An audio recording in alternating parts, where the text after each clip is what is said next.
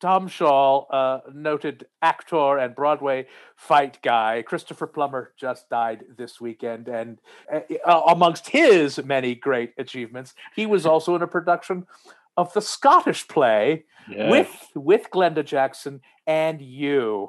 Can you tell us your story of your interaction with the great Christopher Plummer? Oh, wow. Well, so this would have been 1988. And I had this great concept to do this production with Christopher Plummer and Glenda Jackson playing himself and herself. And the whole idea behind the production was it was going to rehearse in New York and then tour. It was one of the last productions, I think, to do this, to do like an out-of-town tour before arriving in town. And it was a tour, I think, was 5 cities. And then we were going to arrive triumphant on Broadway and have a run of, I think it was a limited run of 3 months or something like that on Broadway. It turned out to be a kind of a disaster. What excellent production of the Scottish play isn't in some way? This is extraordinarily so.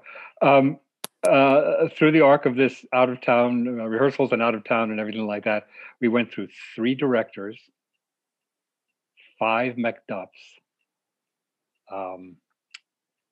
2 sets, 2 complete sets of costumes. It was just an utter mess from the beginning. But in the words of William Shakespeare, it was a fustercluck. It was a fustercluck indeed. So we started rehearsal, and actually, I don't think we ever talked about this before. I was the fight captain, and somebody else was fight directing it at the time.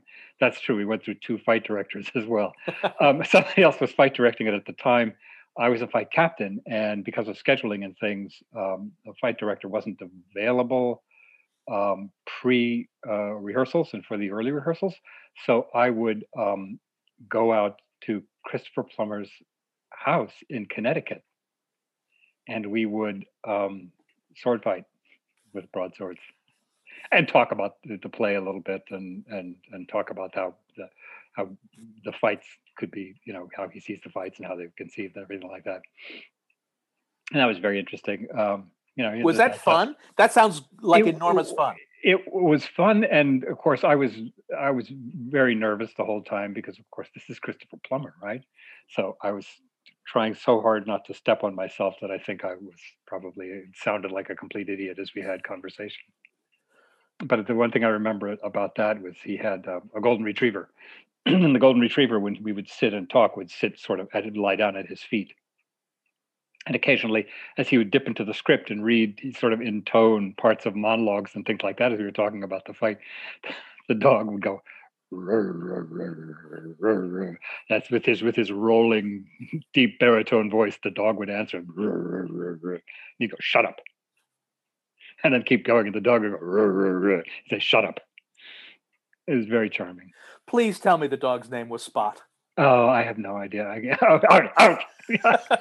Let's say, for the sake of this podcast, that the dog's name was Spot. So then you came into town. You come into town. We come into town. We're rehearsing in town, and our first Macduff doesn't even make it through rehearsal. The concept of the production was this very small protean cast playing multiple roles, which really meant, a cheap production. So right. We didn't have to hire so many people, but there were so few of us. We get to the banquet scene where Banquo's ghost shows up. And I remember the first time we were rehearsing that and sort of staging it, Glenda Jackson looked around and said, this looks like tea, not like a banquet. Because there were like 5 of us on stage. It was just so thin.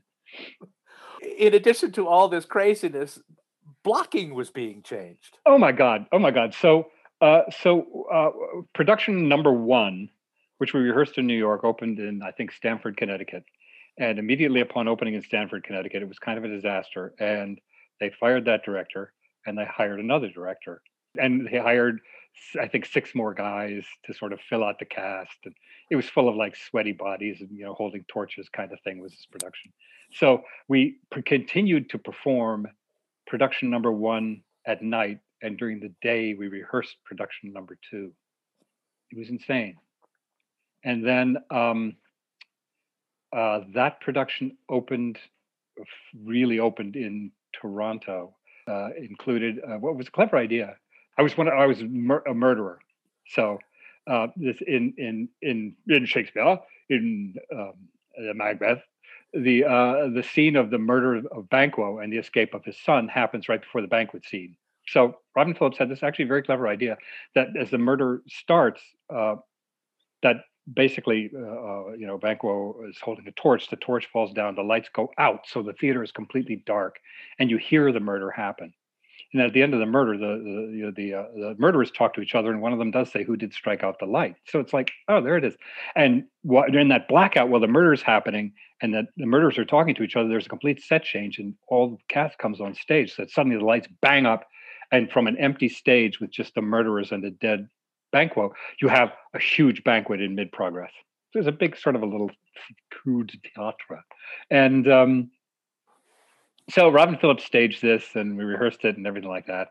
And so now the turnaround happens, I seem to recall, in Toronto, and they don't budget like 2 weeks to rehearse the new production and tech the new production. We do it in a ridiculously short amount of time, and so all the blocking's changed. It's a new set. So first time we're working really on the actual new set, blocking the whole thing, changing light cues, new costumes, everything like that.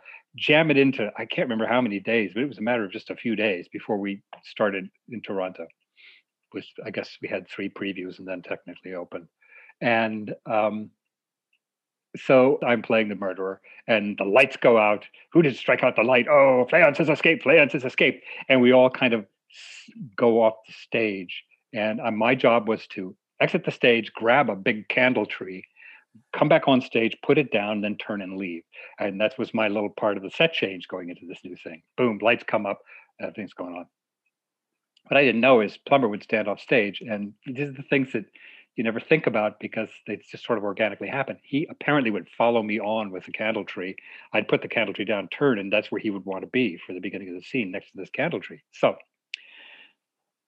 the afternoon of the first performance of this new production, Robin Phillips comes in, calls the whole company. It's like 3:00, and he says, "There's some things I want to change."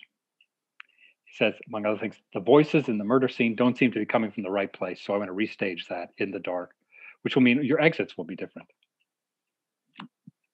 So he restages it. And Plummer is resting up. At this point, he has like a torn cartilage in his knee, so they're being very careful of his time and everything like that. So somehow or other, this information never gets to him. And that night, I'm doing my new murderer blocking. And I get to the point and I go, "Who did strike out the light? Fleance has escaped. Fleance has escaped." And we're in the O'Keefe Center in Toronto, which is humongous. So the exit is a long exit to get off stage. And I'm thinking, I'm going to be caught with my ass hanging out. The lights are going to come up and the murderer is going to be like in half stride, like frozen, and then go on. So I'm moving. I'm not running, but I'm moving with great efficiency towards the wings in the dark. And I hammer into somebody. And I'm like, I see stars. And I hear this very resonant oof. And I think, oh shit. And as I've hit, I felt something kind of give way. Anyway, I continue my exit. I turn around, and of course, I come in the next scene in the middle of the banquet scene to inform Macbeth that Banquo is dead and Fleance has escaped. So I'm standing in the wings waiting for my entrance. And I'm standing in the wings that night going, holy shit, I think I just broke his nose. It had to have been Plummer, that voice. And the lights come up, and there's Plummer. And he starts doing the scene. And I think there's no blood on his face. There's no broken nose. And I think, who else did I hit? So my entrance is coming up.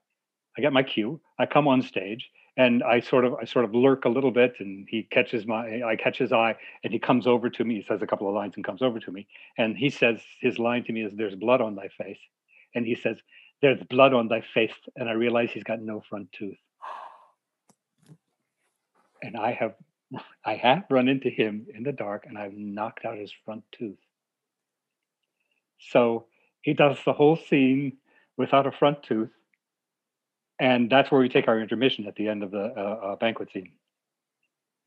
So I finish my murderer thing, and of course I'm like sweating. There's a moment when I see that tooth where I'm like, I can't say my next line. I'm like, and then I get back into it. I exit that scene. I think if I get to the dressing room and change and leave, they won't realize I'm gone until I'm at the hotel. I can pack my stuff at the hotel. They won't realize I'm at the hotel before I'm at the train station. They won't, and I can just get out because I am so screwed. But I screw my courage to I guess that's sticking place. And the intermission comes, the end of the scene comes, and the scene ends with him sitting distraught on this bench, and herself, Lady M, striding off stage as the curtain drops. And I sprint out onto the stage as soon as the curtain hits and go, "Chris, are you okay?" And he opens up his hand and there's his tooth. And he said, "Yes, some fucking asshole ran into me in the dark." And it's going to come out. So I said, "Chris, that fucking asshole was me." They reblocked the scene. Was he magnanimous? Was he called for your dismissal? No, he was surprisingly magnanimous about it to me. Of course, the stage manager hadn't gotten him the information that the scene had been changed. So he apparently went and had the stage manager chewed out. The stage manager wasn't fired. He was too integral, but he chewed out the stage manager for it. But I got away relatively free. That was kind of the end of it. I didn't get fired, which I thought I was going to. Wow. He seems like he survived because he went on to win an Oscar. And He had a career afterwards. Yeah. Even no matter how hard I tried to end it, he did have a career afterwards. Years later, I was doing a show, and his memoir had come out. What was it called? In Spite of Myself, I think it was called. And this would have been in the mid-late 2000s. And the working title was In Spite of Tom Schall. In Spite of Tom Schall. So I was in the dressing room, sharing a dressing room with somebody who was reading that memoir. And, I at some point, this issue of the Scottish play had come up. And he said, he looked, he sort of was leafing idly back to the table of contents to see. And he said, "Oh, there's a chapter here on this Macbeth." I went, "Oh, shit, no." And he just he had an entrance. He put the book down. He went to his entrance. So I grabbed the book and I started digging through this chapter on Macbeth. And I was like, "Oh, what's going to happen?" He mentions the episode, and he says it was some stagehand that ran into him in the dark. And I was both relieved and insulted. I was like, "Oh, thank God he didn't." But wait a minute, that was me. Has he no respect? And it was the following summer, I believe, how Christopher Plummer makes his way into the Reduced Shakespeare Company history, because the following summer you and I worked together on a production of Cyrano de Bergerac, which I directed, and you were the fight captain for, and also De Guiche. Yes, you were foolish enough not to cast me as Cyrano. Yes, no, and it's a mistake I continue to regret. But you came into rehearsal doing your best Plummer. You were calling everybody Tony. Darling, Tony, darling. Yeah, he was. I'm so looking back on it now. It's so complicated because he was kind of grand, sort of the old school grandness, and he certainly had a certain vanity about him. But he was also just so immensely charming. Well, I mean, you see it in his movies. He's got this amazing charm. Yeah. This production of the Scottish play was so awful all the way around. And certainly Plummer and Jackson had zero chemistry. But his soliloquies were I remember thinking, oh, I see. Oh, that's how you do it. Yeah. That's it. Yeah. But yes, he had a certain grand style about him, and he wasn't always, spot on with people's names. Well, and I love the fact that he so I guess he must have known that about himself. So why bother? Why bother learning people's names? If he thinks you're a stagehand, it doesn't matter what your name is. Yeah, true. It might as well be Tony. And so making that as the signature a character choice for my character of the grand diva actor and completely Hollywood abridged means that Christopher Plummer's legacy, no matter where it lives in the rest of the world, lives on in the Reduced Shakespeare Company. A few years later, he did a King Lear at Lincoln Center Theater, and I got an audition for it. And I thought, oh, am I getting the audition because he remembers? I doubt that.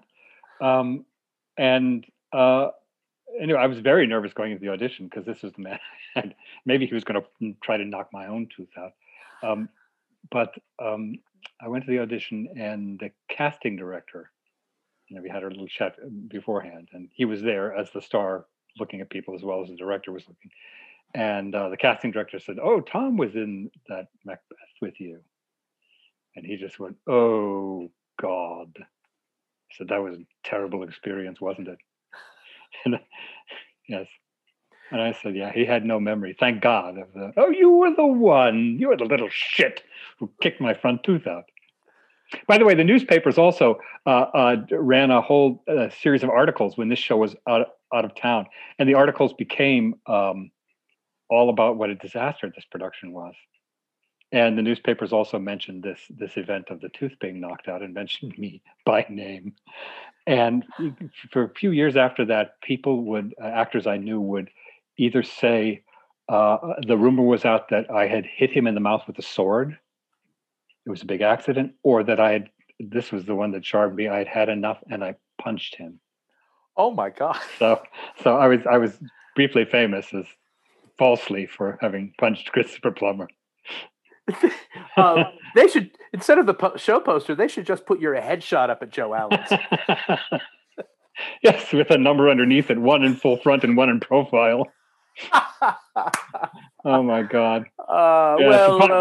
But the lasting legacy is, of course, the grand actor who you so wonderfully personified.